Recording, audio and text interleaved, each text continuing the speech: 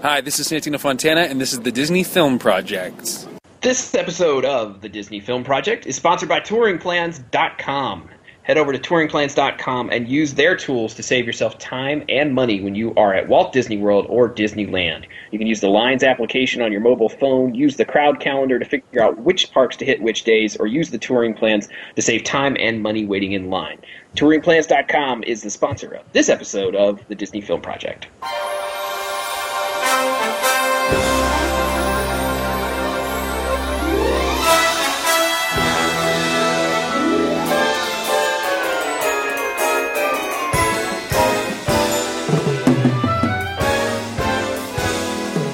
Welcome again, everybody, to the Disney Film Project podcast. This is the show where we talk about the films of the Walt Disney Company. They could be Lucasfilm, Marvel, Pixar, Disney Toon Studios, Walt Disney Productions, Muppet Films, all of it we touch on here on this show and over at DisneyFilmProject.com.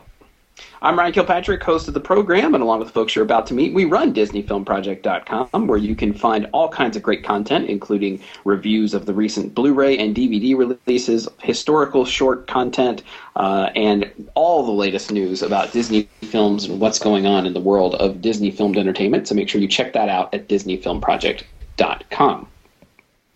Joining us, as always, we have our fine film experts. First of all, there is Mr. Todd Perlmutter, who I believe is the world's 1.5 most wanted criminal. Yeah, it's I average out, it's all right. It's very depressing. Yeah. I don't wear monkey outfits or whatever that is, lemur outfits. No lemur outfit. No. I can attest to this. The fur makes me itch, Right. Terrible. Sure, it makes sense. Yeah. And, of course, we have with us the one and only Miss Rachel Kolb, who you can find at justpressplay.net. How are you, Rachel? I'm doing okay tonight. I wish I could have gotten to see this movie a second time around before filming the podcast, but that's just a little bit selfish on my part. So, because understandable. Can't get enough of the Muppets. Understandable, completely. And, of course, our fine producer who keeps things going around here and makes sure that we are taking care of business is Miss Cheryl Perlmutter, who you can find at about.me/CherylP3 or on Twitter at CherylP3. How are you, Cheryl? Doing good. You'll have to forgive me not bringing my deluxe badge with me. I brought the mini badge instead. The travel badge? The travel badge. Yep, understandable. Yeah, you don't want to, bring that big thing and lug it around all over the place. So, I can understand that. And like Rachel, I do wish I could have seen this twice as well. It was just not on my schedule. But I definitely would like to see this twice because I want to make sure it gets more money. People, if you haven't seen it, please go see it. If you don't want the Muppets to go away, go see this movie. Yeah, so as Cheryl alluded to, we are talking today about Muppets Most Wanted, the recent theatrical release of the second of the revival Muppet films, I guess you'd call it, the 8th Muppet film overall, but it is the second since the 2011 version of the Muppets, where it was revived by Nicholas Stoller and James Segel, and directed by James Bobin. So Bobin and Stoller are back. Jason Segel is featured as a back in this, and that's about it. It's not actually his back. Yeah, it's not him. Yeah. A stunt double for his back is featured in the film. That's about it. But it's a sort of in the vein of if the first one was the Muppet movie, this is more in the vein of the Great Muppet Caper. So if you didn't listen to our podcast on the Great Muppet Caper, you should, because there's many similarities here.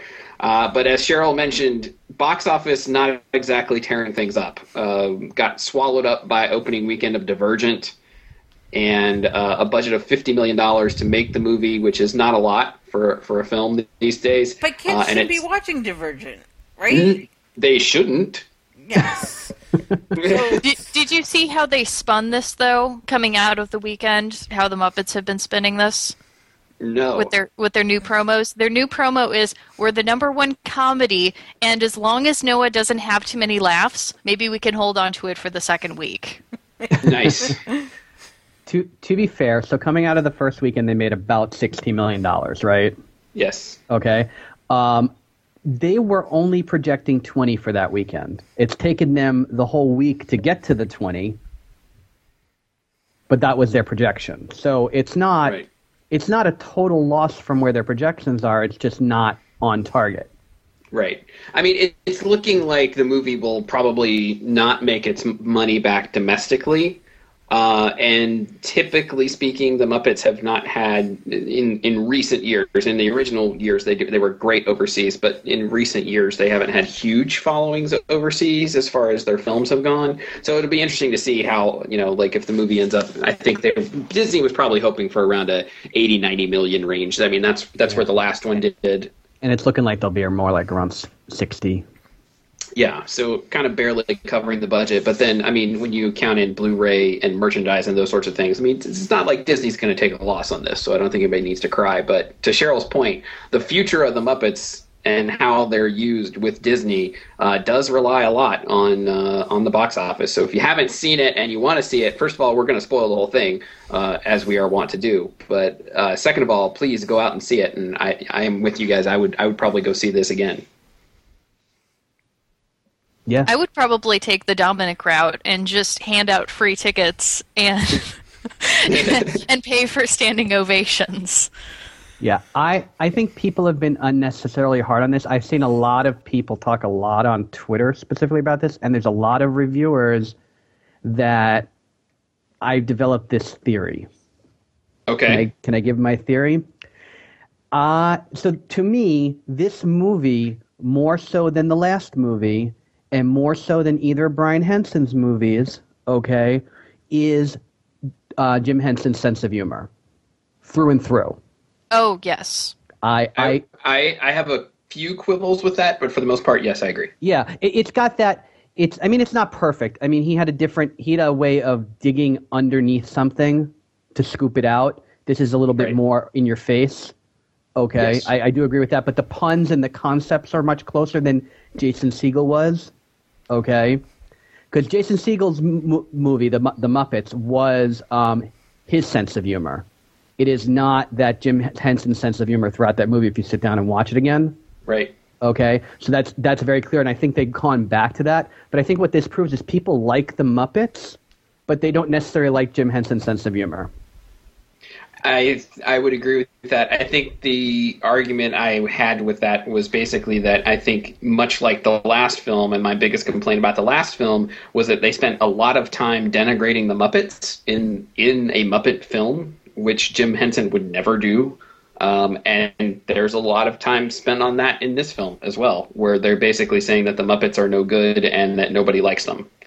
And I just really have a problem with that. I don't like that. I mean, like the point you just alluded to, Rachel, of, and we're kind of jumping into a key plot point, but where Dominic, bad guy, is, paying people to go see the Muppets, I think undermines, you basically have told the audience in the last film and this film that these characters are not worth seeing. That was the entire message of the last film was nobody really likes these guys. And well, to be fair, the point, like at the point when he's paying for people to go see it and like paying to sell out the show, that's when the Muppets are completely let loose and they don't have Kermit to rein them in and to appeal to their best strengths, to be basically their editor and say, no, this works and this doesn't. Yeah, no, and I get the point. I get the point they're trying to make, but if you like Todd said, I watched the last film to get ready for this one, and if you go from one to the other, like basically the point you get is that the Muppets are not good enough. You know what I mean? Like that's my biggest issue that I have with the whole thing. There's some other stuff like the crazy European jokes, the Ty Burrell jokes about him being on vacation all the time. I didn't find those very funny. Like the first one was kind of funny, and then like the rest of it I thought was just sort of pointless. Yeah, it got old quick, and it comes up like 4 times in the movie. Right, but when we're dealing with pure Muppet humor, like the Muppets talking to each other, or the Muppets, doing interaction with each other, or with Tina Fey or Ricky Gervais especially, I am totally with you there in that this is like a Jim Henson humor type movie. I think this is honestly the most likable that Ricky Gervais has been in any project. I also wanted to add that Ricky Gervais looks better than he has in a few years. right Yes. now. I mean, he looks Yeah. fantastic in this movie. I think the beard was a good choice. He slimmed down a little bit, so he looks actually really good. Because you got really worried about him for a while there. Yeah, if I gave him much thought, I would have been worried about him. You're Well, you're right. Sorry. No, you're right. You're absolutely right. But like we were saying, I mean, the key thing, right, is the Muppets, the revival movie, was about Gary, Mary, and Walter. This movie, well, Walter kind of sort of plays a big part at the end, right? It's not about him, and it's really is about the Muppets, but they get lost because Kermit disappears and Constantine shows up. And so, like Rachel was saying, they get lost for much of the movie, but that's okay because I kind of sort of feel that was the plot. Yeah, so I think there's it's a case of like they basically paired off the leads of the film are the three human characters and then Constantine, Kermit, and Sam basically, and they have those three pairs kind of carry the whole film. And so to your point, the rest of the Muppets cast gets a little lost in this. Yes. In fact, they say that during the first one of the scenes we'll get to. Yeah. We can talk about it right now because it's actually brought up a lot in the bad reviews. I found the same joke, right? It's like one guy made this and everybody copied it, but I figured I would mention it. Is the line from "We're doing a sequel" is everybody knows that the sequel's never quite as good, and everybody in like every bad review literally points out that made it a self-fulfilling prophecy. I'm not convinced of that. I'm just saying it's easy to say that and not look at the whole. Oh, I was talking about the quitting the Muppets and Rizzo leaving makes no sense to me. Robin, I can get. Robin was only in one movie. I can get him going. Rizzo was in like 2 movies. He was like this main character. Well, to be fair, the reason why Robin doesn't speak, right? He just kind of pops on screen and Rizzo says so. Speak.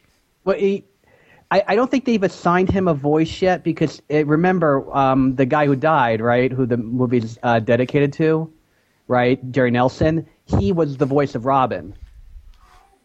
Yeah. And I just don't think they've recast Robin yet. Like Ralph had in Muppet Christmas Carol. He didn't speak for the similar reasons because Jim had just died. So I think that might be what's going on with Robin. As for Rizzo, the Rizzo joke worked. Yeah, it was a great joke. Really? No, because he had been in Muppet Treasure Island and Muppet Christmas Carol. Right, but the point is that he had almost no role in either the last movie or this movie. That was the point he was making. I sound like he had no role in any of the movies. Was the way it came out to me. Oh, okay, that's fair. The way I saw it came out. And Todd, they did assign a new voicer to Robin. It's Matt Vogel who did the voice of Constantine, Floyd Pepper, Sweetums, Pops, Lou, Crazy Harry, A's Robot, Camilla, and Uncle Deadly. I'm aware. He's actually picked up most of Nelson's voices. Yeah. At this point, so that's true. But I'm just guessing that they really didn't necessarily cement it yet because Robin was one of those special characters, right? And they kind of take longer on the special characters. Is what I was getting at. Yeah. No, you're right. You're right. Yeah, I think I'm with Cheryl in that, like the joke. I liked the joke and the joke was funny, but it also to me kind of plays into that humor.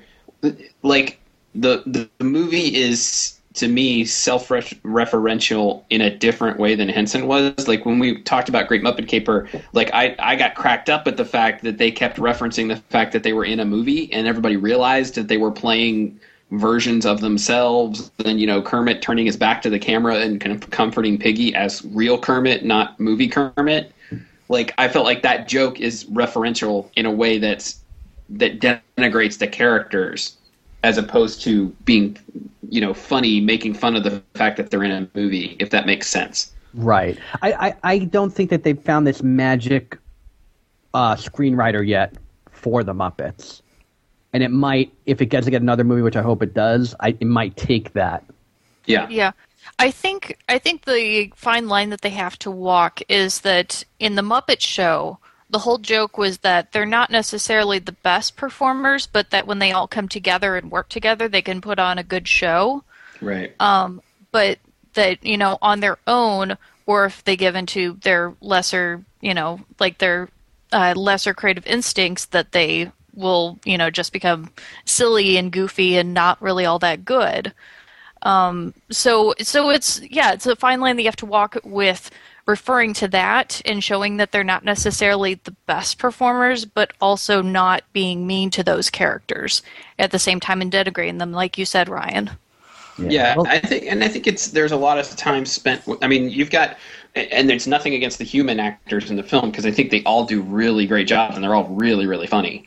But you've got those three characters and Constantine added to the mix here that carry the majority of the screen time, right? If you add those four up, which means that people like Gonzo and Fozzie barely have a role in the movie. Yeah. Yeah, well, one interesting thing is usually the bad guy in a movie maybe gets one song, and the bad guy actually has two full numbers in this movie, right, if you look at it. So you're right. I mean, Constantine gets a lot of screen time. So I guess he's the new Walter in that way. Yeah, which I don't mind necessarily if he worked. I don't like I think there were certain things about the character of Constantine that I thought were hilarious. Like when he was trying to act like Kermit, I thought he was hilarious. I laughed out loud anytime he was trying to do his Kermit voice or do some of those sorts of things. When he's just being himself, I didn't care about him. I was much more interested in Ricky Gervais. You mean Charles' favorite line, the lovers, the dreamers, and cheese? Yes.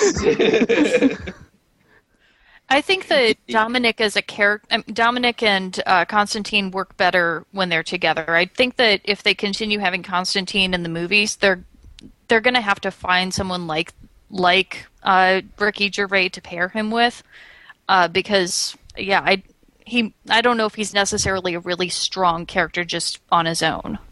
Right. Agreed. I think he is a strong character when he's with Piggy and Kermit. Sorry,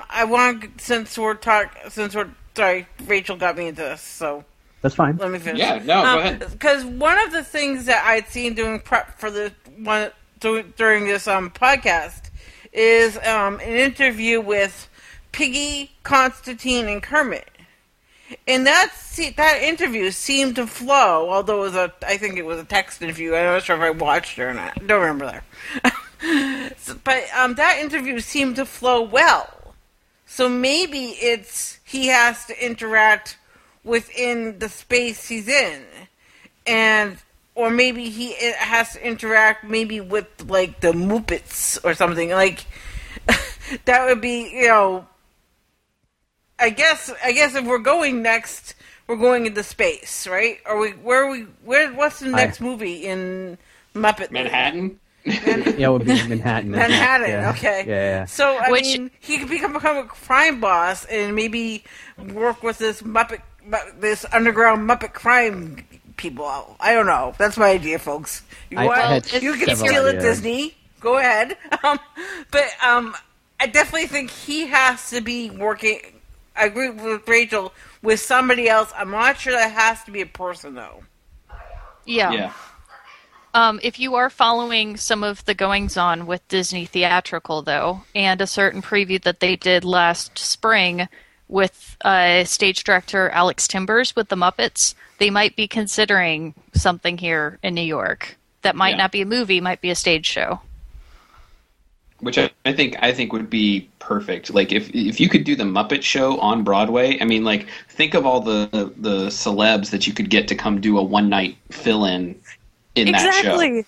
Oh my gosh. I that's the thing that excites me the most about this notion. Some of the celebrities that they could get. Well, in this movie alone, they have 37 cameos in the movie, yes, right? Which is more than I think any other Muppet movie. I think you're right. Yeah. Well, and what they said was, because I listened to a Q&A with Bobin and Stoller, and somebody asked them, well, how did you get all these folks to do it, and they said basically about half of them we asked, and the other half, when they found out we were doing the movie, asked us. Like, people want to do this stuff. Like, people love the Muppets, especially, people who are into comedy and who like stuff like this.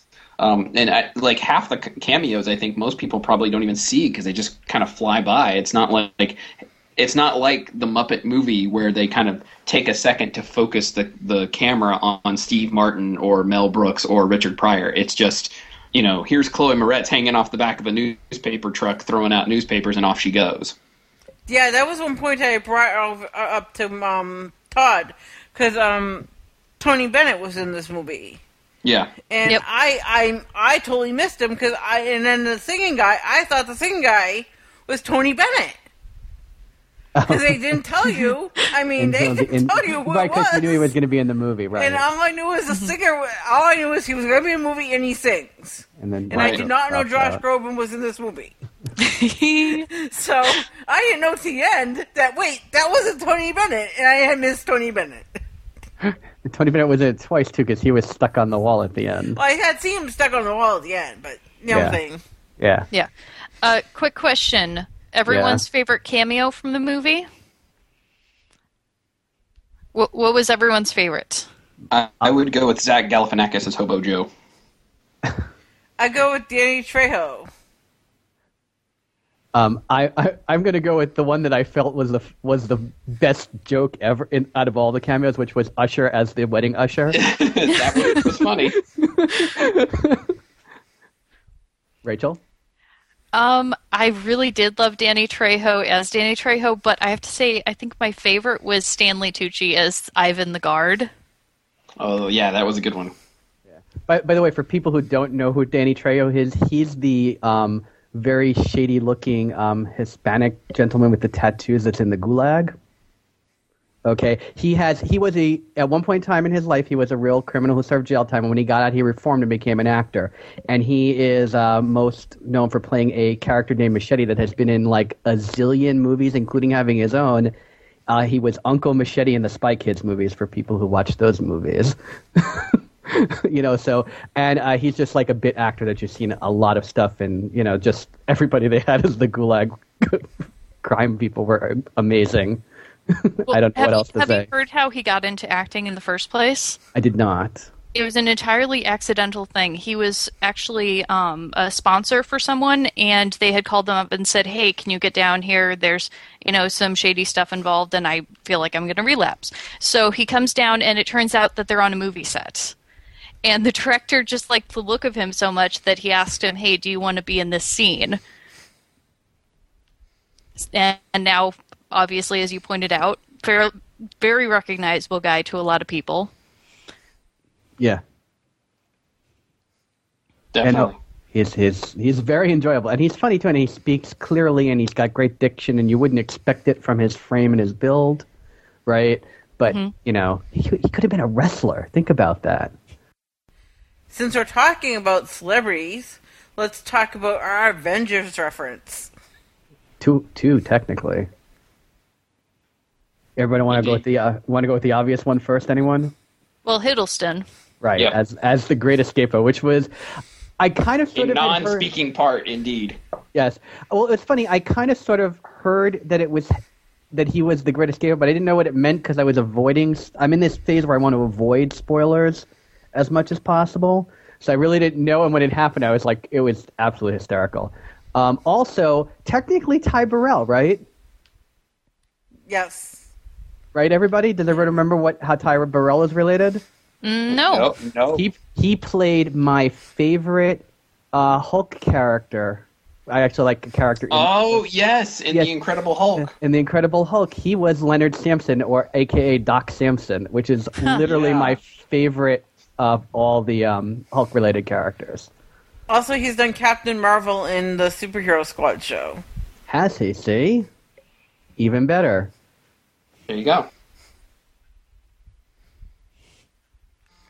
I couldn't find a Star Wars reference, but I'm sure there is one. I'm with the number of people who worked on this movie. I'm really sure there is one. But you can also just say just say the Henson Company, right? We can use Frank Oz. Yeah, and they're still casting the new movie, so we might retroactively have some people that are Star Wars references later. Yeah, it's true. There is in fact that.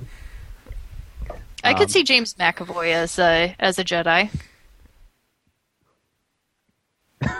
And am I the only one? Okay. Yeah. No, I can see that. Yeah, no, I'm not disagreeing. It's just kind of like weird. I wasn't expecting it. I'm just saying. Or Saoirse Ronan, who's the ballet dancer. If you've seen her in Hannah, I could definitely see her as a Jedi or a Sith. Yes. Yeah. Yes. For sure.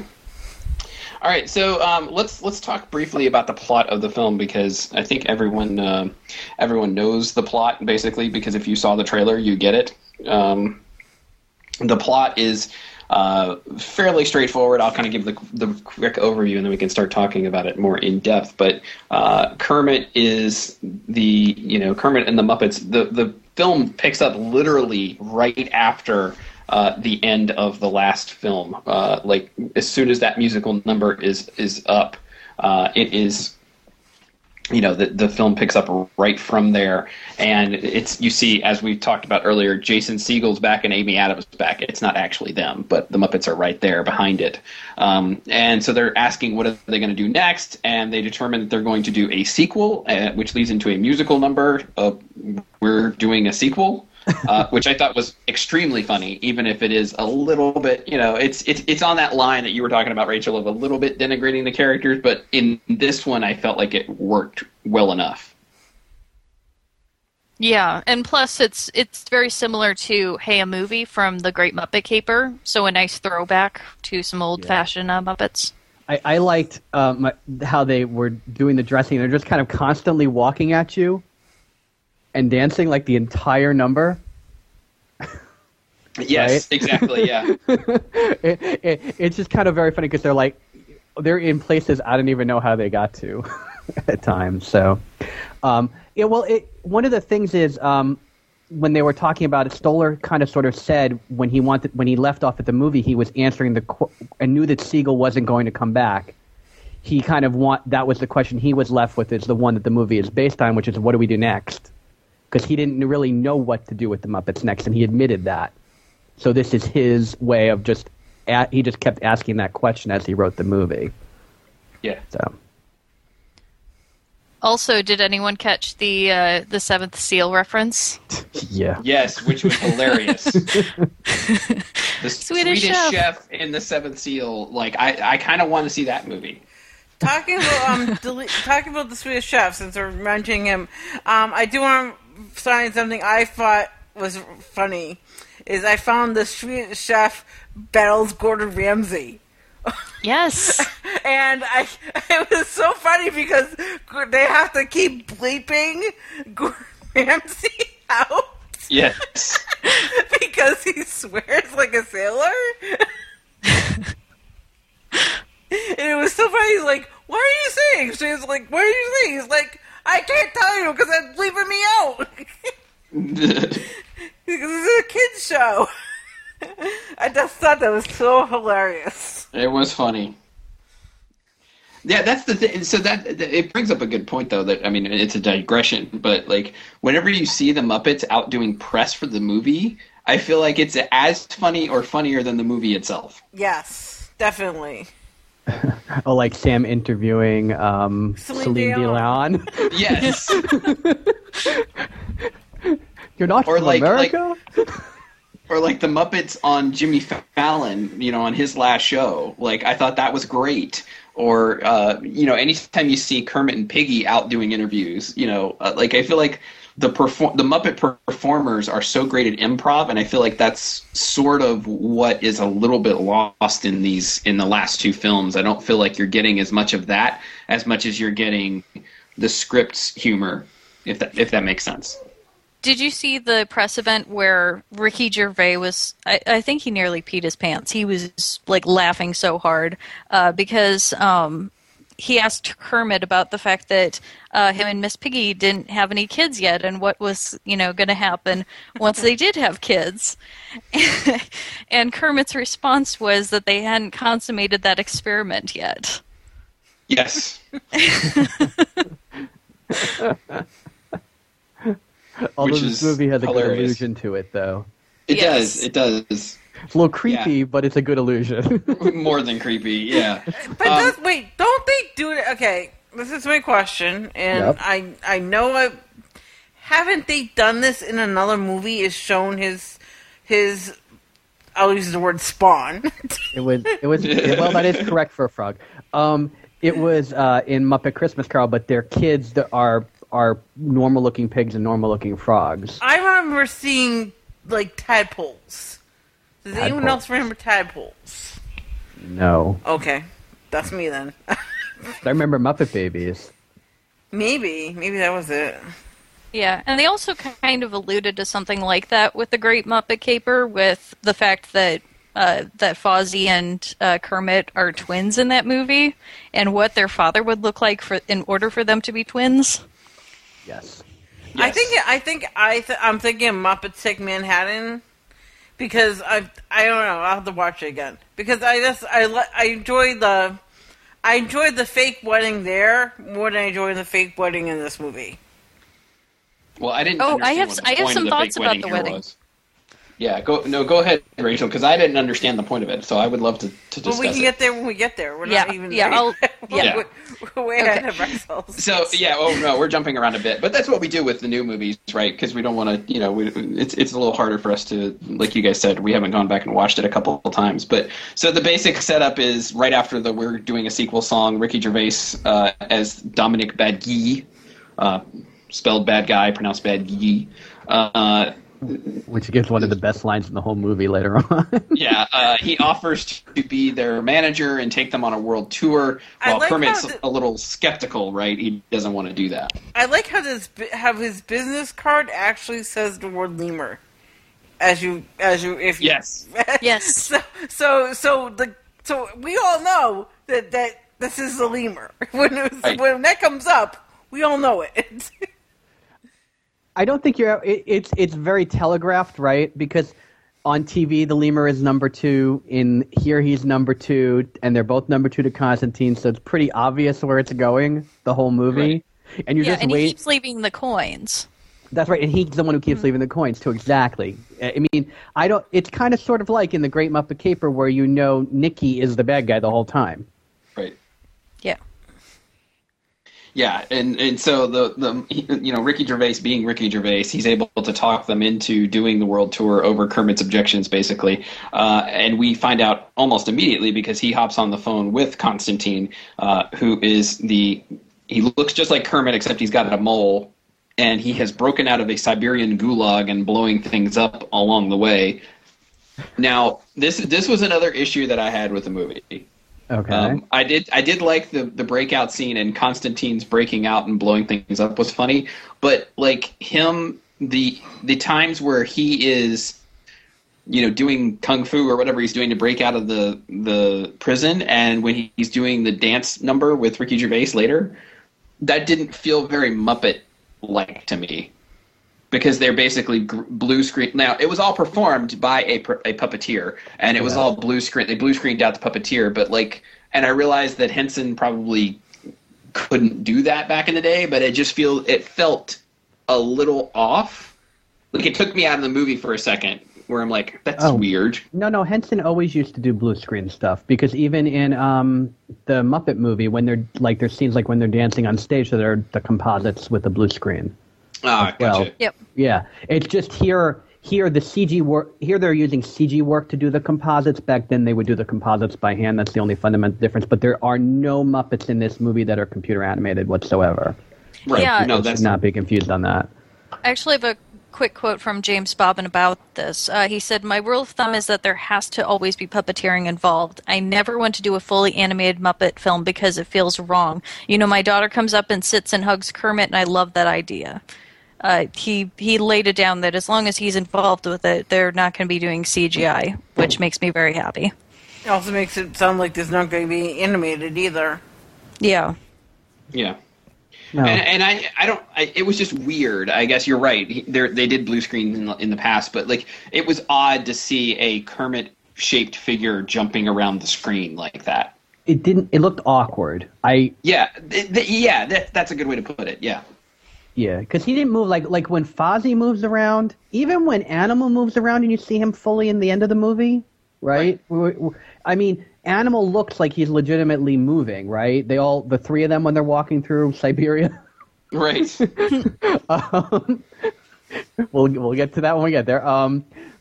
But you're right. When he's in the number one, number two song, I don't know what the titles of the songs are yet. I haven't listened to them. I'm Number One is the name of the song. Okay. Yep.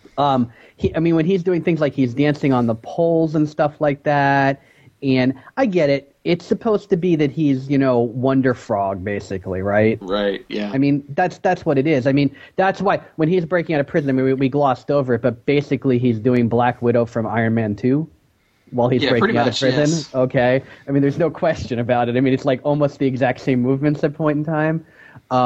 Here's what I find funny. So there's a lot of prison movie references in the movie. We don't have to go through every single reference, but the one that comes up more than any other movie is Shawshank Redemption. It is, yeah. Yeah. Right. Right, because when Constantine breaks out of prison in the beginning, he does that thing where he comes out under the water and pushes himself out of the mud. Yep. Right? Yep. And then later on, when Kermit's trying to bust out of the gulag, right, he puts the picture on the wall just like he did in Shawshank Redemption, and also, Escape from Alcatraz. But There was another movie that also had it, but it was a kids' movie though. Another one? I've seen it, and I've never seen any of those two movies that you've mentioned. Okay. So I'm sure. I think it's I forget where I've seen the gag, but because I would say this is nothing where parents and kids may not get it, but I think kids would have gotten it because I think there's again some reference. Again, I can't think of it right now. Yeah, well, that's definitely a prison movie trope, though. The whole notion of, digging out. Like, these movies might have been the first to do it, but it shows up a lot. Oh, yeah. Yeah. Well, right. I mean, The Great Escape is all about the entire camp escaping, right? Right, and that's all digging. But it's just one of those, things. Well, it just, the way they do it, and she makes the comment later on, I've seen every prison movie, even the space ones. So it's funny in that respect. Does anyone feel? I mean, I know we kind of started touching it, but does anyone feel like the Kermit's point at the end of the movie is really valid? Right? Which point? The one where he yells at them. He means, you mean the entire time I've been gone, nobody but Animal knew that I was. Well, Walter knew. Completely. Well, see, this is I'm gonna yell at Kermit. Yeah. Walter knew. No, Walter didn't know until Walter suspected the whole time. What are you talking about? He knew Walter suspected something was up. He knew something was up, but he didn't think that Kermit had been replaced, I don't think, because based on by the way, the fact that the whole plot is foiled by guacamole. Yes. It's genius, because it's like guacamole that's the exact same color as Kermit, which makes it even better. No, it was glue. It was like a glue. No. Fozzie's eating his sandwich, and he drips guacamole on the picture, and suddenly that's sorry. Right. Yes. Yeah. That's all right. Which, that's another trope of crime movies, the thing of that someone's eating something or that they're drinking their coffee and they pick up their cup and there's the circle left there and it just happens to point to the clue that they need. Yes. Yeah, that's definitely a big throwback. Yeah. Happens a lot on crime dramas on TV, actually. Yeah, that's true. Yeah, there's a lot of there's a lot of issues with the plot per se, but I think even in listening to like I said, the Q&A that I heard with Boban and Stoller, they weren't so concerned with the plot, and I think that's the right way to go with a Muppet movie. I mean, we talked about Great Muppet Caper. The story is not tight, and it's not, it's silly, and that's what it should be, right? That's the Muppets. It's more about how do we make the best, how do we have the most fun on this journey, rather than how are we telling the most tightly plotted mystery. Yeah, absolutely. Yeah. So the first place the Muppets stop on their world tour is they take the train from Los Angeles to Berlin, like you do. Backwards. Yes. That is true. Driven by Beauregard. I want to find that train because I'd like to take that train. Kermit gets them a small venue, but then Dominic flies in this big prestigious location right next door to the National Museum. And the rest of the team is basically asking Kermit to do all kinds of crazy things, and Dominic is telling them they should be able to do these things, sort of undermining Kermit the whole way along. And that was my favorite joke in the whole movie, is Dominic coming up to Kermit and handing him the map that's like, here, go walk around the sewer canal. And it basically, if you've watched any old noir films like The Third Man or things like that, like they lifted the entire thing from those kinds of movies, and it was just hilarious. Like Kermit walking through these dimly lit streets with foreign languages and fog rolling in and everything. I mean, it's taken right out of old noir films from the 30s. Yeah. Also, the map is hand drawn, which should have been a clue. Yes.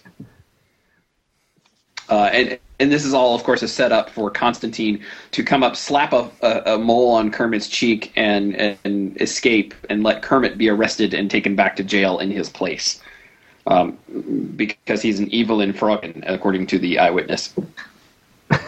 Oh, and I have a blink if and you miss it cameo here. Miranda Richardson is the woman at the window that very quickly shuts it when Constantine shows up. Oh, nice. Cool. Yeah. So, Constantine comes in and shows up, and everybody accepts that he's Kermit, which, again, it's a very silly premise because he talks and acts nothing like Kermit.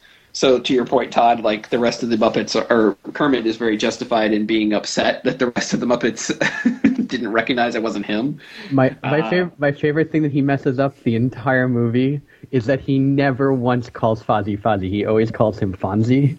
Yes. The entire movie. and he doesn't say hi ho. He goes hi-lo. Yes. No, I love Constantine when he's pretending to be Kermit. Like I said, like that's funny. Or when when Piggy barges in after this, later on, and he's like, "Oh, I was evilly plotting. You don't interrupt me when I'm evilly plotting." That, like that part's funny. But when he later on, as they're doing the show, and he and Gervais are trying to steal a bunch of paintings, like.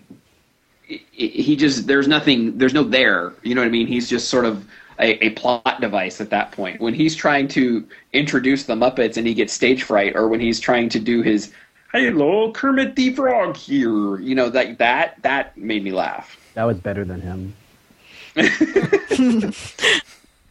I've been doing Kermit for 15 years. It's hard for me to do it wrong. To the point of the movie, and circling back to what we were talking about, is very early on, two people, like Walter has suspicions, but two creatures in the movie, I should say, know right off the bat that Constantine is not Kermit. Okay, one is Frou Frou, Piggy's dog, right? Yes. And the other is Animal, who also goes up and smells him and goes, "Bad Froggy," right? He bites him. He bites his arm. That's right. He bites his arm. But what's funny is, at that point, for the rest of the movie, Constantine and Dominic never refer to him as Animal. They always refer to him as their dog for the rest of the movie, and they're talking about Animal, not Frou Frou. Right. So I thought that it's just like I said, the little gags that they just keep at are funny, except for the one with Ty Burrell, the one joke with the vacations, which I agree is funny the first time and not the rest of the times. Well, it's sort of like that joke to me is similar to the ones where they poke fun at the Muppets. Like, it's unnecessarily mean. Like, the Muppets can be mean. Like, it's not that they can't. They are in some of their other films, but it's mean with a smile. Like, and that joke is just like you said, the first time it's funny, and then it's just mean. Like, I think that there are ways to make the European-American clash jokes, like when they show up after the paintings are stolen, and the badge jokes. I thought that was pretty funny. The trying to one up each other with the badge, or the tiny Interpol car. Like, I thought that was funny. Right. Well, he's named Jean-Pierre Napoleon, and so he's named after Inspector Clouseau, who's Pierre Clouseau, and he's named after, and he got Napoleon as the last name. So he's basically playing Inspector Clouseau with a Napoleon complex. Right. Yep. which is the entire. Which I actually think that part of the character is ingenious. Yes. Right. The overly French poking fun, like the vacation stuff, is a bit much. Well, I thought the best joke of that contrast was him drinking from the tiny coffee cup and Sam drinking from the giant coffee cup. Like, I thought that was funny. Well, it's funny because it's dissing on French culture, right? And it's dissing on American culture at the same time, because people don't really realize this, but what we in America drink and call coffee, the Europeans make fun of. Yes. Right? Yep. Okay, because we're drinking the stuff that they throw out. Pretty okay. much.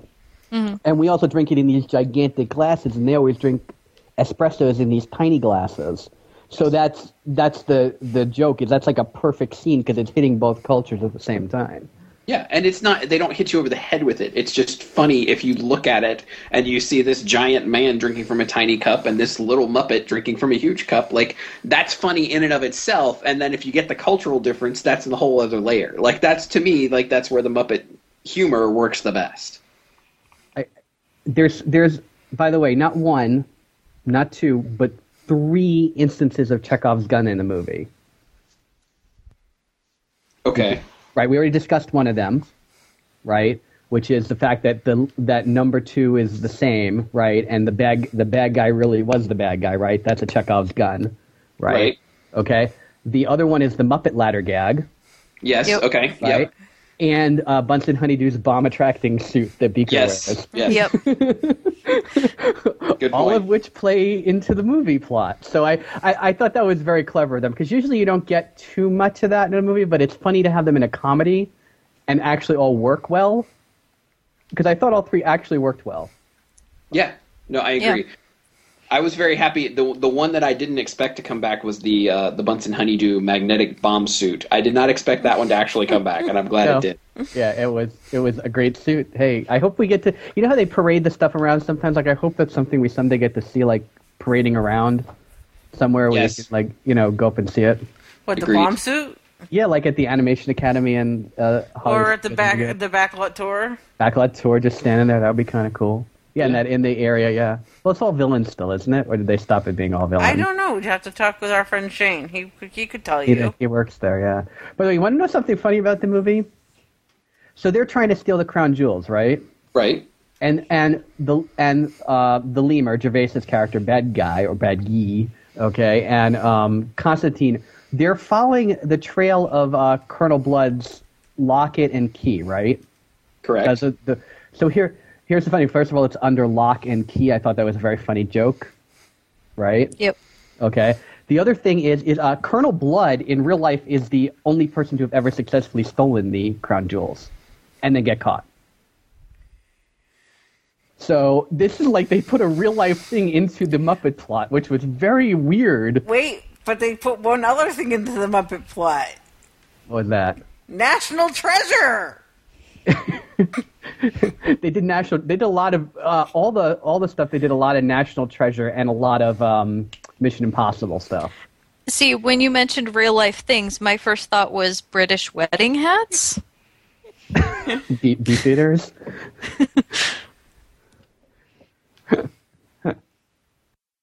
Speaking of beef eaters, what's really funny is when Frank Langella comes back as a beef eater vicar. Yes. Right, so because he's not just a vicar, he's actually in the vestibules of the vicars who are actually beef eaters as well. So I thought that was very funny. Indeed. I was expecting them to do the Princess Bride joke, and they didn't do it though. I was waiting for that as well. Yes, and they didn't do it. But yeah, so Kermit gets hauled off to the gulag where he meets Tina Fey, who I adored in the whole movie. I thought she was great. Yeah. Oh, she was fantastic.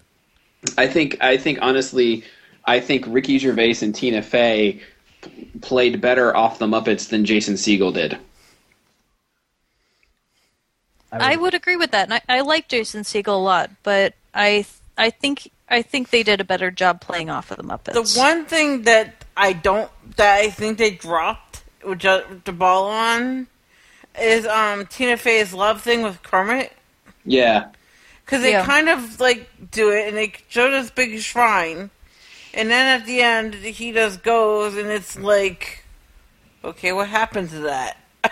I mean, the only thing is maybe they left it for a sequel. That's the only thing I would see.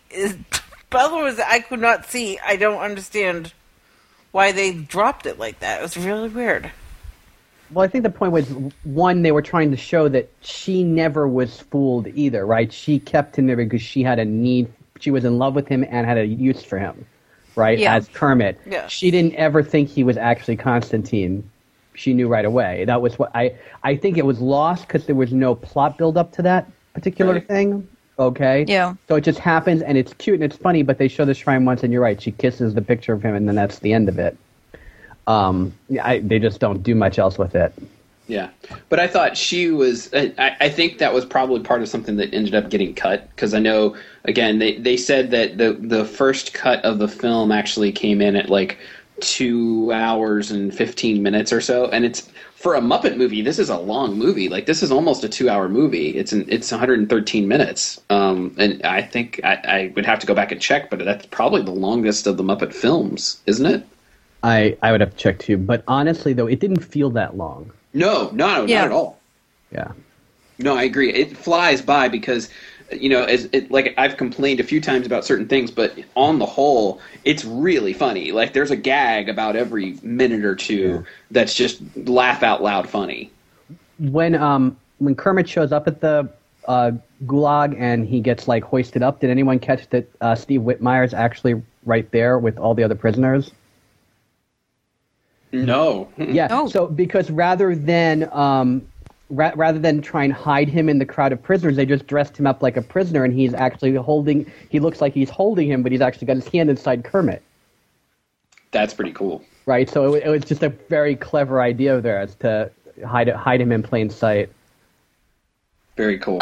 Real quick, before we talk more about the song The Big House, I had a quick note about I'm Number One. Did this song remind anyone else of another, like, one-up each other song? Like, of two people trying to one-up each other? It did sound familiar, but I couldn't place it. It kind of reminded me of Anything You Can Do. Like, it felt very old-fashioned, like, buddy comedy song, like something that Bing Crosby and Bob Hope would do together, but just as far as the lyrics, it reminded me the most of Anything You Can Do. Huh. I suppose it does. Yeah, I could see that, definitely. So, yeah, like you said, the next song is Nadia, the prison guard, played by Tina Fey, sings a whole song about the big house, and which is just amusing. I think on the whole, I like the songs in this one a little bit better than the Muppets, but nothing is as good as the Muppet movie, the original Jim Henson one.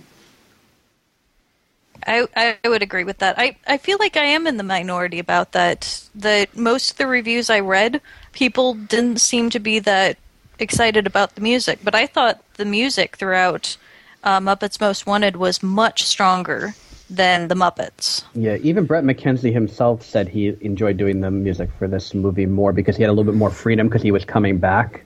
Right. My thing is that there's not one song that hooks you.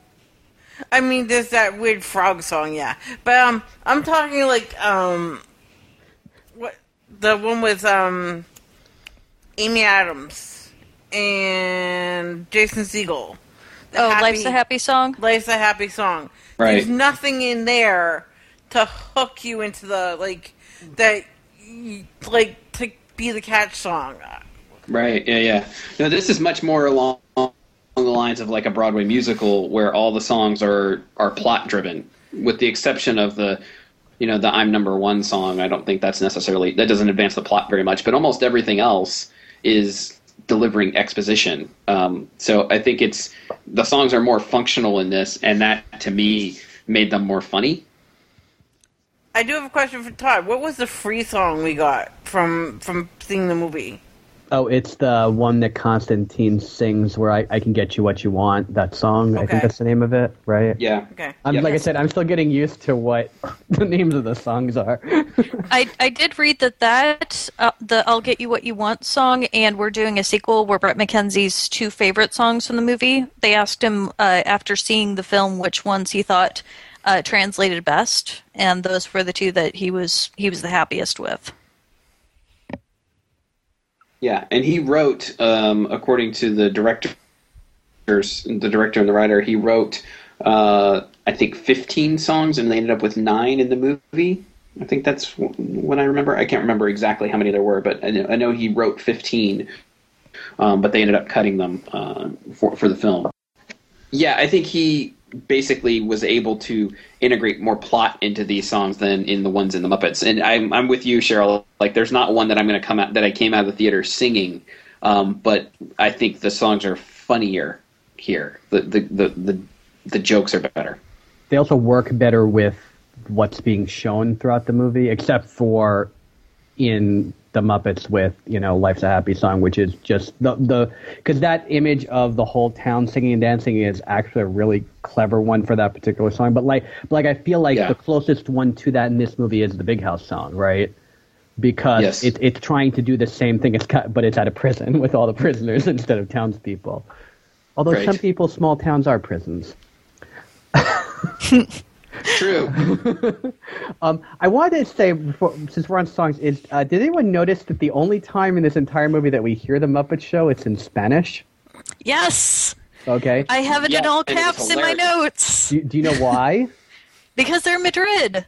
Well, here's why. Because apparently, when they did the Muppets movie, they released a Spanish version of the album called Los Muppets. Okay, for the to be released in Spanish-speaking countries. And apparently, they actually did a whole special version of the Muppet Show song in Spanish that's on that album, and apparently it skyrocketed on the charts. So that's why they picked it up for the soundtrack for the regular soundtrack for this movie. That's fantastic. No, that was one of the laugh out loud moments for me, was because it's the next bit in the movie is the Muppets end up in Madrid. That's the next place they need to go to get the key for of Captain Blood that they need to steal the crown jewels. Like the whole plot of the crown jewels and having to get this piece, then this piece, and this piece, I thought was unnecessarily complicated. But I understood, they just needed something to move them from place to place. So I wasn't really concerned with it. But yeah, they end up in Madrid, and Salma Hayek's cameo and her interaction with Gonzo was spot on perfect, and them singing the Muppet Show song in Spanish, that was hilarious. So that was the best use of Gonzo in the entire film. The running of the bull. The fact that he keeps saying it and then finally does it. Yes, the indoor running of the bulls.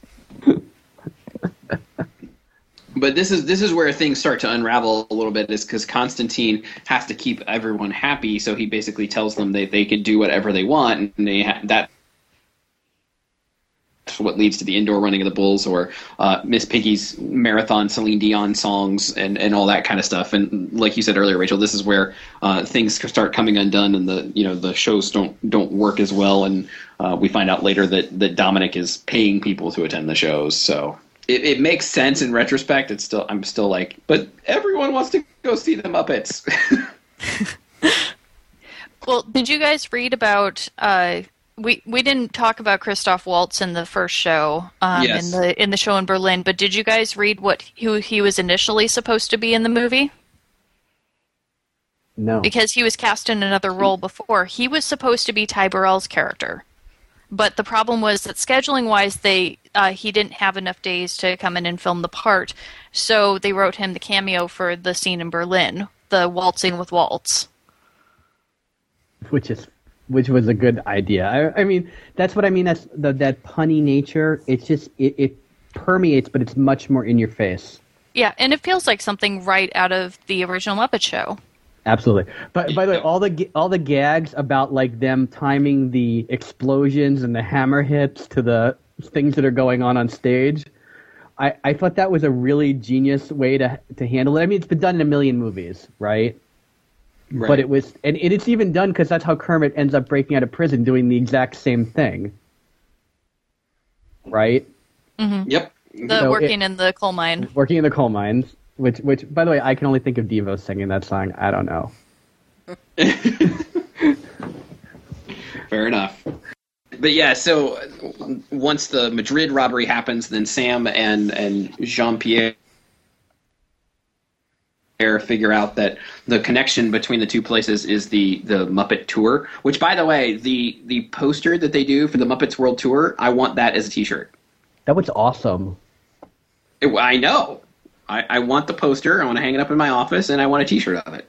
I was not on the website either. I was so sad. I immediately went to go see what downloads were on the website, because honestly, I would change out my Alex Ross Avengers picture. That's my lock screen on my iPhone for that, if I could find it. Yep.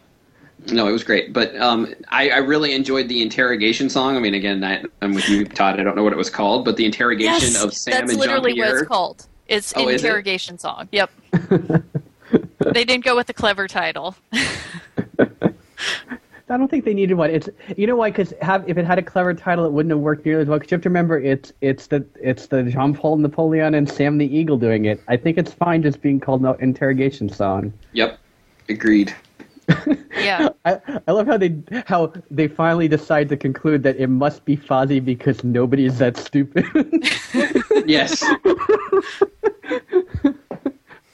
I also have to give a shout out because this has several, like, as far as the way that it's written, it definitely harkens back to several other musicals. If you listen to The Corrupt Bargain from the musical Bloody Bloody Andrew Jackson, it's almost exactly, like, as far as the rhythm of it is almost exactly the same.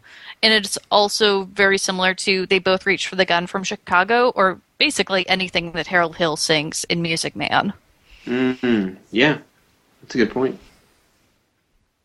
But you know, back to what you're saying about Fozzie and the him being so stupid. I think that's the line that they are not understanding. I think Bobin and Staller. Like, I feel like they got it much more right in this film than in the last one. But like, if you juxtapose like the scene that we talked about in Great Muppet Caper, where Kermit and Piggy are invading John Cleese's house, and how that's such an idiotic thing to do, and it's played so straight. It's like the Muppets are being dumb, but they play it straight, versus in here, they sort of make fun of the fact that they're dumb. And I think that's the fine line you have to walk with the Muppet humor, if that makes sense, right? Like, yes, they're complete idiots, but you can't point that out. Yeah. You have to just play it straight. Well, and another great example from The Muppet Show is the Madeline Kahn episode where Gonzo falls in love with Madeline Kahn, and they treat his feelings as being genuine. And right. The moment that he finds out that she doesn't have feelings for him, it isn't like it's a little bit of a laugh thing throughout the episode. But when he finds out that she just doesn't care for him and would never marry him, he has a very heartfelt moment. Right. It doesn't continue to be a joke after that. It's, this is a real character that, has had his heart broken. Yeah. I think that's the tone that they haven't quite got yet. Because like Kermit, and they make this emotional connection at the very end of this film of, Kermit was gone and that's what we needed, but it's more like, well, yeah, we knew that was the theme of the movie. All right, let's get on to the crazy gags again. Right? The emotional, like, the moment at the end of the Muppet movie where Kermit makes the speech to Doc Hopper about, like, if you want to kill me and my friends, well, I guess you just better do it, but I feel sorry for you. Like, that moment isn't in these last two movies. I will say the scene when Tina Fey shows up to drag him back to prison and everyone starts saying, "You'll have to take me back as well," I kind of was waiting for that Doc Hopper moment where she would look Right. at them and go, "Okay, you're all coming back to prison with me." I was as well, yes. Yeah. So anyway, the next step on the tour is Dublin, where Fozzie and Walter figure out what's going on. Fozzie actually finds out that Walter finds out that bad guy is paying critics to write reviews and stuff the venues. Fozzie realizes that Kermit and Constantine are one and the same, and so they figure out what's going on. Manage to escape when Animal fends off Constantine, and they jump onto another train and have to go find Kermit. Also, the reference to Jaws from James Bond in this scene. Yes! I don't know where the teeth came from. For no reason whatsoever. No, they're just sitting on his desk and he shoves it in his mouth. I'm like, what? What is going on? Yes. Yeah. So the plan is that Animal, Fozzie, and Walter are heading off to rescue Kermit. And I'm not 100% certain why they know that he's in the gulag, other than the fact that Constantine's here, so he must be in the gulag. I didn't spend more than 2 seconds thinking about it, but it was just kind of weird.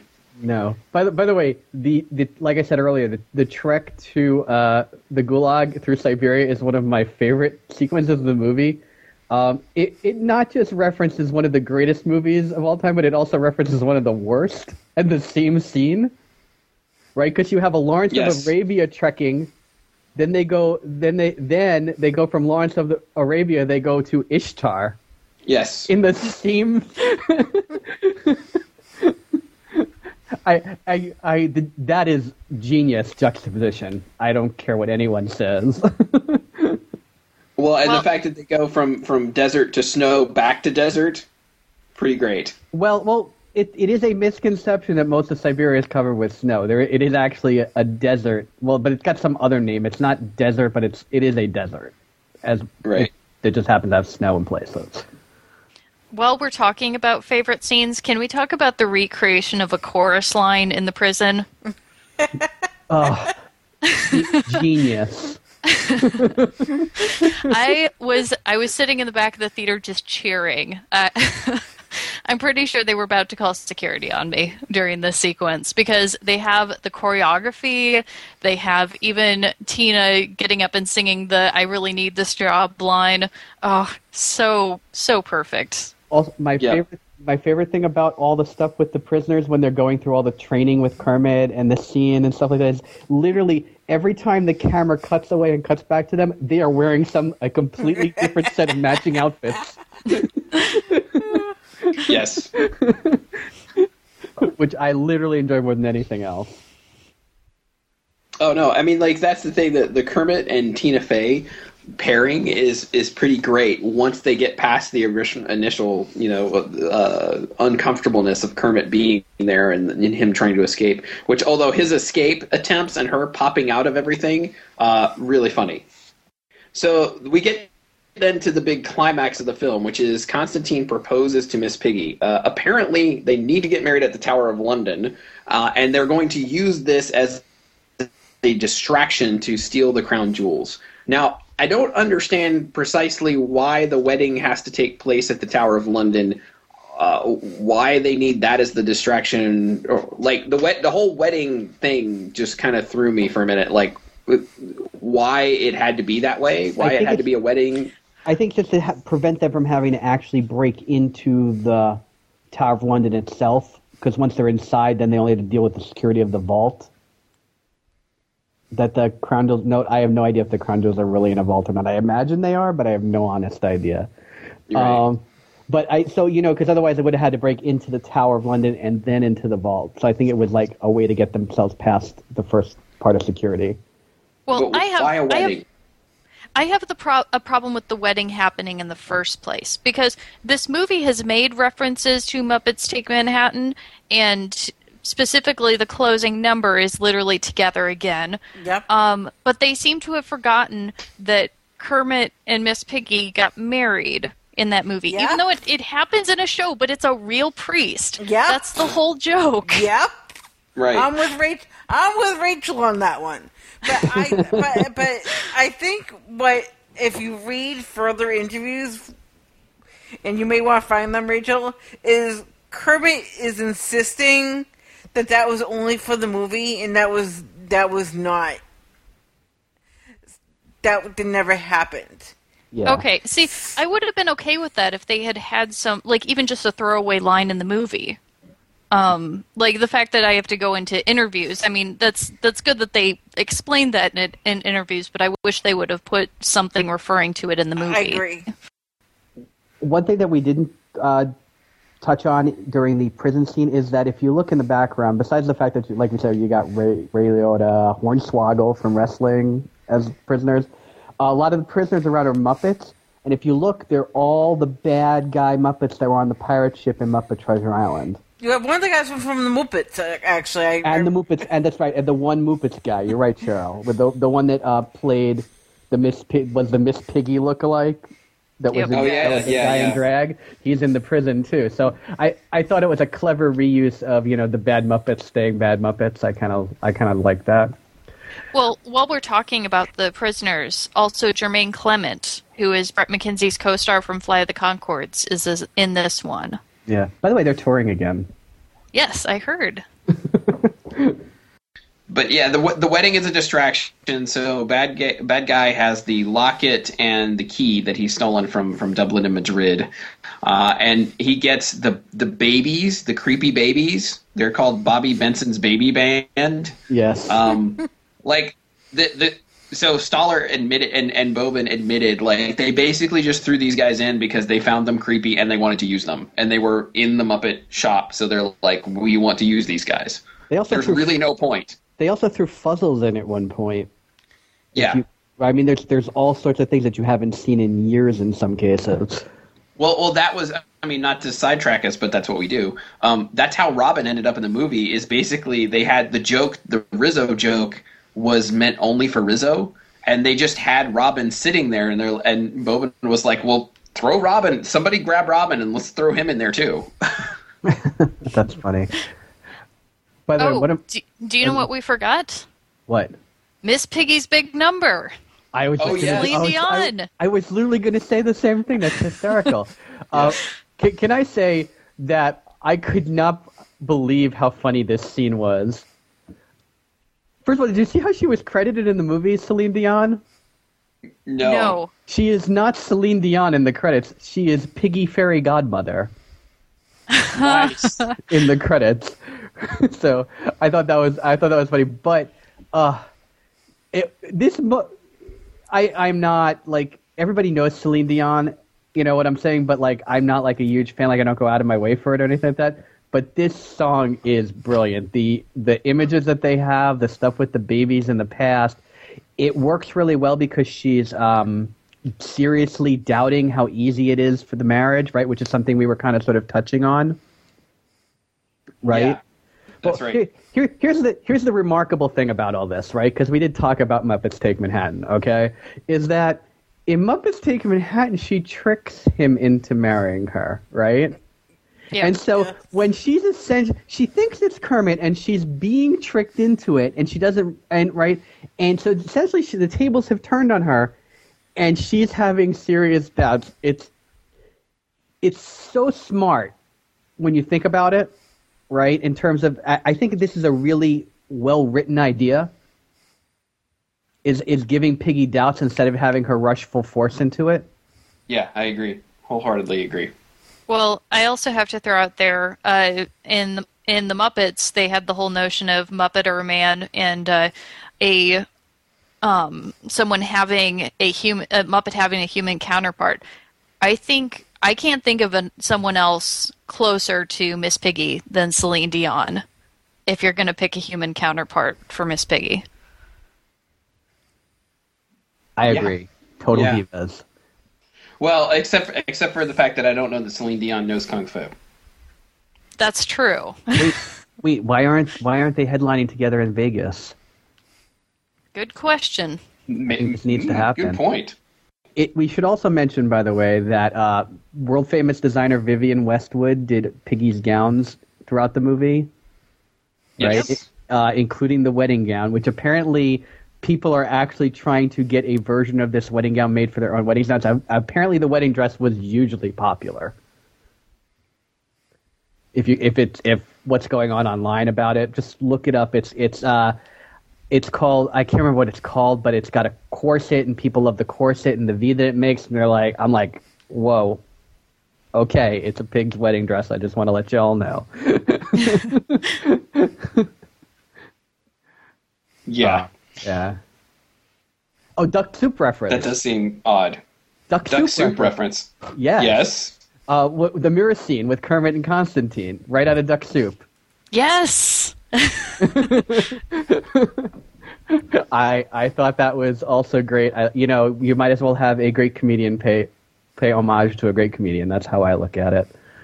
True. Very true. Yeah. So, but the whole wedding sequence, like, other than the fact that, like, again, like, for me, I didn't really understand why it had to be a wedding. It's very, very funny because it's gag after gag after gag, like rapid fire. There's, the Usher gag that we mentioned of Usher being the usher.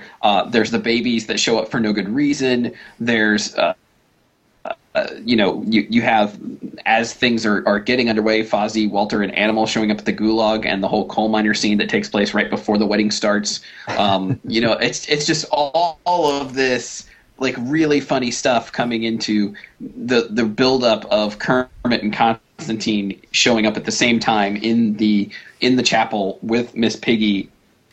And, like, I thought that was the best emotional yet funny moment of the film, where Piggy asks, do you want to marry me? And she determines that the one that's the real Kermit is the one who kind of stammers and dances around it, rather than the one who says yes. Like, I thought, okay, you guys get it then. That's exactly right. Yes. He wants to marry her, just, someday, maybe, if the time's right and circumstances are right, and just not that moment, maybe. Don't know. Right. The wedding ring is the bomb. I love how it has an LED with a countdown on it too. And nobody notices. Because it's pretty much there for a long time in the scene, and I really didn't. I saw something shiny. It didn't make sense to me that it was numbers until he says it's the bomb. Then I said, "Oh, but it's been counting down the whole time." Yes. Yeah, I enjoyed that quite a bit. The lemur outfit. I knew he was the lemur. I really didn't think it was going to be a lemur outfit. I think the reason why I like that joke so much is that so much of Ricky Gervais' humor usually relies on making fun of other people, so it was kind of nice to see him making fun of himself and putting himself in such a ridiculous situation. I like how he's stroking his tail. Because like, all the bad guys, like Blofeld, right? Blofeld, did I get that one right? From James Bond, where he's got the cat? Yeah. Right? Like that. That's what I think it's supposed to be like. It's cute and sitting in the thing. Helicopter, yeah. Yeah. And of course, as you mentioned, as the bad guys start to get away, the Muppet Ladder comes into play as Piggy is stolen and put into the helicopter, and the Muppet Ladder is what saves her, as they manage to hook Gonzo's beak around the end of the I don't know what you call it. Is it a strut on the helicopter? I don't know. Sounds good to me. Landy thing. I'm going with Landy thing. No? Not Landy. Sure, I guess. The Landy thing, the big bluette thing. It's Muppets. Indeed. See, that's my point. But the Muppet Ladder, this is their version of the human Muppet that they do in the last movie. This is the same gag, just done slightly differently in this movie, basically, is how I look at this. Yeah, you're right. It's like the Muppet Man from the last one. Yeah. But they do manage to stop them, get Constantine and Bad Guy arrested, and you think the movie's going to be over at that point, but no, Nadia shows up and is getting ready to arrest Kermit and take him back to the gulag because he escaped. And like you said, Rachel, there's a Spartacus moment of, if you're going to take him, you got to take me. And no, you got to take me too. And yeah, I was expecting them to all go to prison and end up in the prison at the end of the movie, like they ended up singing at the end of the movie, because that would be a very Muppets thing to do. Just have all the Muppets in prison at the end of the movie. Yeah, and they could do a nice throwback to Blues Brothers. The ending with them all in the prison doing Jailhouse right. Rock. Oh, yeah, you're right. They could have done that. Well, they kind of sort of did, except they weren't trapped there. Yeah. Right? They weren't prisoners. They were more like the USO at that point. Also, by the way, I just wrote in my notes Josh in the Box. I know we mentioned it already, but that was what I wrote in my notes. I thought that it's kind of funny to have a sweat box in what is with snow outside. I thought that was like a weird juxtaposition, but hey, whatever. This is not quite. This is a reprise of Together Again rather than exactly Together Again because they go together again, right? Right. Yep. So but that's actually a throwback to the fact that this was originally supposed to be called The Muppets Again, and you remember because we got posters to that for a while until like sometime last year when they changed it to The Muppets Most Wanted. Yep. Right. So that was a throwback. Yeah, I think the Josh Groban cameo was supposed to be something that was supposed to be a big surprise, kind of like in The Muppets when Jim Parsons showed up. But unfortunately, that cameo was spoiled for me. So I knew going in that Josh Groban was going to show up somewhere. I just didn't know where. Yeah, I didn't know he was in the movie at all. So when he popped out of the box, I was funny. And then he popped right back in. It's like, out in. He pushes him back in. The thing about them, like her licking them all being stuck on the wall at the end too, is clever. Because it kind of sort of that whole joke about the metal poles and stuff like that, like going back to A Christmas Story, right? So.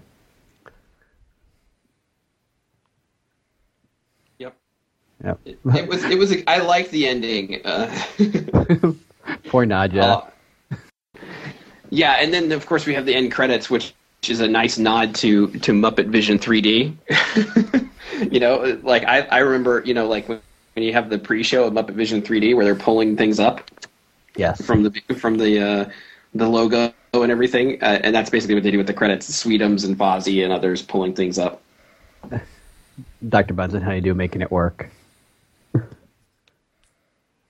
By the way, yes, also at the very end, Fozzie does do a shout out to his ma, which is a very common occurrence throughout Muppet history. Is we've actually seen Ma Bear a few times on the Muppet Show. One entire episode of the Muppet Show is actually dedicated to Ma Bear being in the audience. Right? Remember that's the episode where Fozzie jumps into every single skit, whether he belongs there or not. Well, I think she also makes a brief appearance in Christmas Carol. Yeah, she may. But I'm saying it's throughout history. I'm just saying that's probably the for people who really who are watching for a long time Muppets, they might remember that episode. But yeah, she makes he constantly refers to her though, and so I thought he's like, you can go home now, Ma, because only his mother would stay for the credits. Was what I thought he was saying, Right. And then the dedication to Jane Henson and Jerry Nelson at the end. So. And Todd and I were debating this. We weren't sure. Does anyone know if they finished too late for the son to be mentioned? I figured Rachel would know the best of this because she's closest to the film industry. I actually don't know about that. Okay. Yeah, I suggested that it might have just already been in the canon too late to go back and change it at that point. Yeah. Because that happened really recently. Yeah, right, in the last few months. I mean, they could have already been distributing it by the time it happened, so. Yeah. I bet you anything that when the Blu-ray and DVD come out, there'll probably be a mention. Yeah. I figure probably they'll just do next movie. Yeah. Well, depending on when the next movie happens. They said at this point, James Bobbin's like, I'm going to take a little bit of a vacation before making the next Muppets movie. Yeah, because he literally had no break between this movie and the last movie. He just went from one right into the other. Really? So, Wow. Yeah. When we had a 2-year break. yeah. That's And interesting. consider that The Muppets was actually his first feature-length film and his first time working with puppets. And just how quickly he's adapted to that and how good of a job he actually did on this movie. And both films, in fact.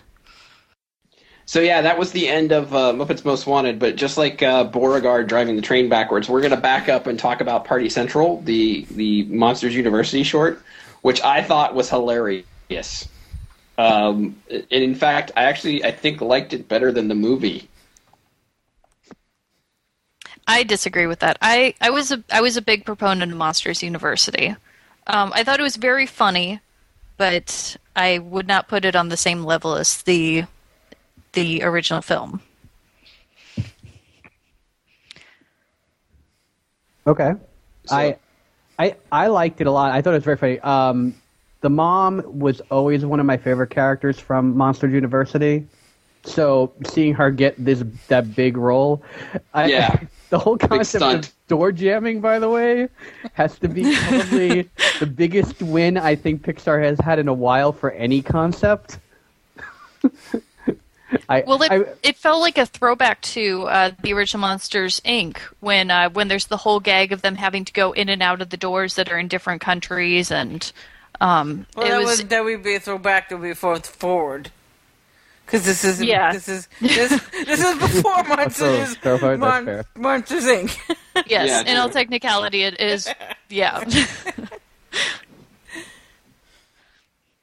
No, it's very funny. It's kind of like I mean, there are gags and they're talking, but I kind of sort of feel it's a little more like silent movie slapsticky. If you think about how they go through the trouble of getting all the people from the one party to their party. Right, yeah. With Right. using the doors to walk through the people's bedroom, I think is like it's such a simple conceit. Like there's nothing really there's no real it's not like A to B to C in the short. It's just this is the conceit, and we're just going to play with it as many different ways as we can. But it's a great conceit. And the way it ends with the wanting to go sleep with the kid is the parent. So for people who haven't seen it, it's the parents' room. It's not a kid's room, right? So after making the big joke about adult human, the whole reference to adult humans at the end of Monsters University. So what they do is they have the main entrance and the closet door, and they've hooked two of the doors up that are they're like 10 feet apart, right? And and so the whole door jamming thing, it's like I can't get over how smart that was. And I get that you're right. It's absolutely a reference to them going between all the different countries and stuff. And Right. but it's still it's the whole concept of doing it the way she does it, where she jumps in one door and out the other right next to it. Genius. Also, it reminded me a lot of from the original Ghostbusters when she opens up the fridge and it's a portal to another realm. Just when he opens up the door and sees all these monsters and doesn't realize that they're not going to hurt him or anything. It's just this terrifying moment of what am I looking at? Well, to be fair, if you saw dark shadows and fire in your closet, you'd probably be darn freaked too. So That's true. also, Art's uses of the door are amazing, right? Because he's primarily at one point he's like the only one getting all the people and stuff to go over. So he's like closing the door on top of people as they go into the floor. He's opening it up underneath them. It's just amazing. You know what it is? It's kind of sort of like when you play the game Portal, right? Have you ever played that game? Oh, yeah. Mm-hmm. Right? This is like the new version of Portal. Like somebody needs to make this game. Oh yeah, you're right. That would be awesome. That would be a great Monsters Inc. Monsters U or Monsters Inc. game. Yeah, so see, there. I came up with it. Patent pending. No, not really. I can't because I don't know the stuff. Oh my gosh, if they threw that into Disney Infinity, I would buy it. Oh. The Monsters University world in Disney Infinity is pretty sweet, I will say. I played it over the weekend. All right. So if nothing else to say about Party Central, let's rate that short, and then we will rate Muppets Most Wanted. So 1 to 5 on Party Central real quick. Cheryl, what about you? I'll go 5. I thought it was really good. I really liked it. All right. Todd? I'm going to go 4.5, but I do feel that it was probably one of the best shorts that Pixar has put out in years. Shorts, not movies, shorts. Right. Rachel? I'm going to actually go a little bit lower on this. I'm going to go with 3.5. I really liked it. I thought it was very funny, but I don't think it's my favorite short that Pixar has come out with. All right. I'm going to be with the Perlmutter Clan, and I will give it a 5. I laughed hysterically. Thought it was really great. It's not the most craft-worthy, like it's not as good as the Umbrella short that we had, the Blue Umbrella, or some of those others, but really, really funny. All right, so then over to Muppets Most Wanted. We will rate that one. I will let Todd go first on this one. Sure. 1 to 5, Todd. 1 to 5. I did not go back I meant to, but I didn't go back and listen to what I gave for the Muppets. So I figure for the Muppets I must have said like a 4 or 4.25. And so I'm going with 3.75 for this. I feel like it's strong and it's good, and I really enjoy it, but it's got a lot of problems comparatively. Yeah. Okay, and not in bad ways, because again, so what? It's not a 4. I mean, it's 3.75. It's still an awesome rating. It's better than most critics are giving it. That is very true. I mean, that's the bottom line. I feel like if we do get a third movie sometime soon, I really feel like it's going to hit the mark on everything. Though I feel like they're right there. Like they pulled away from Siegel, and they had to find the Muppets on their own, which I think they did in this movie. And I think now that they have them, I want to see what they do next. Yeah, I am with you on that. Okay, Rachel, what about you? I'm going to give this a 4. I liked the soundtrack for this overall better than the Muppets, even though there are individual songs from the Muppets that I think might be better, or at least more memorable. I think that I'm enjoying the soundtrack a lot more than some other people I've spoken with, because I'm much more of a show tunes person. So if you like traditional musical comedies, I think that the soundtrack's really going to appeal to those sensibilities. And cameos are all perfect. The only reason why I'm not giving this a 5 is because 5 goes to the Muppet movie, and that just has the full package. And this has a few, some sort of emotional moments, but it doesn't get to where the Muppet movie does as far as hitting that sweet spot. So solid 4, definitely recommend it. All right, Cheryl? I'm going to stick with that 4. That sounds like a good number for this. I really don't think it was a 5 either. I definitely think it lacked, a panache, a punch. I don't know which one it lacked more. I did think it was great to bring like Frou-Frou back, someone we haven't seen, a Muppet we haven't seen in ages. So it was nice bringing some of his P's past in with us. I'm interested now to see where we're going to go. If we're going to go to remaking a story as like we've like that could be done, or are they going to go with another exploited into like Manhattan, space, Star Wars? I mean, they could do that now. Yeah, it's true. They could do a lot of different things. That's right. The Pigs in Space movie. They could have superheroes. Superhero Muppets. Muppet superheroes. It's true. They could have the Muppet Avengers crossover we've all been waiting for. Muppets of the Galaxy. Yeah, right. So basically, I am right there with you guys. I would give this probably a 3.5 or something like that. I think it's basically, I have my issues with the way that the current crew portrays the Muppets, as we've touched on, but it's really, really funny. And I think that makes up for a lot of mistakes. If the Muppets are funny, then you can get by with a lot of stuff. And I think they are in this film. There were points in it that I lost the thread a little bit. And like you said, Todd, there's some problems. But, it's fun. It's a fun movie. I went with the whole family, and we had a great time. So I think it's well worth it if you guys haven't gone out to see it yet. All right, so that is our discussion of Muppets Most Wanted and Party Central. If you have not gone to see them, again, we recommend it. And if you agree with us or disagree with us after you have seen it, please let us know. Go over to DisneyFilmProject.com and leave a note in the show notes. You can also go and check with us on Twitter at DisFilmProject, and we are on Facebook, Disney Film Project, and you can email us, DisneyFilmProject@gmail.com. If you want to listen to the show in a variety of ways, you can do that. DizDads Radio is now streaming the show, so you can check us out there. You can go to Stitcher, and you can always listen to the show there. And, of course, we're always on iTunes. Make sure you go and leave us a review if you like the show or you don't like the show. Let us know. Go ahead and put that on the iTunes review. We would really appreciate it. It helps people find the show. Tell other people about the show. That would be great as well.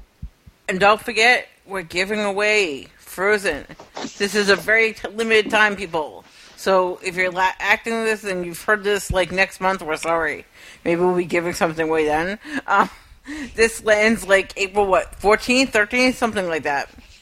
So if you want a copy of Frozen, we have a giveaway going out. It's on our webpage.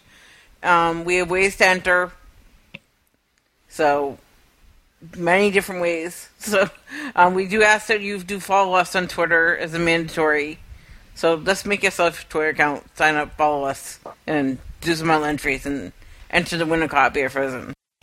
All right, so then until next week, when we will be talking about another fine Disney film, for Cheryl and Todd and Rachel, I'm Ryan, and we will see you soon. Wait a minute. You mean we can quit the Muppets? Hello, Kermit the Frog here. Die Muppets? I can't believe the reviews are out this early. The lovers, the dreamers, and cheese. Thank you, Barry the Blabbermouth. Sorry. I was trying to calm him down. Give him a second. Agrees. Jasper, I'm sure you didn't see the movie. You can't really comment. Thank you, Barry the Blabbermouth.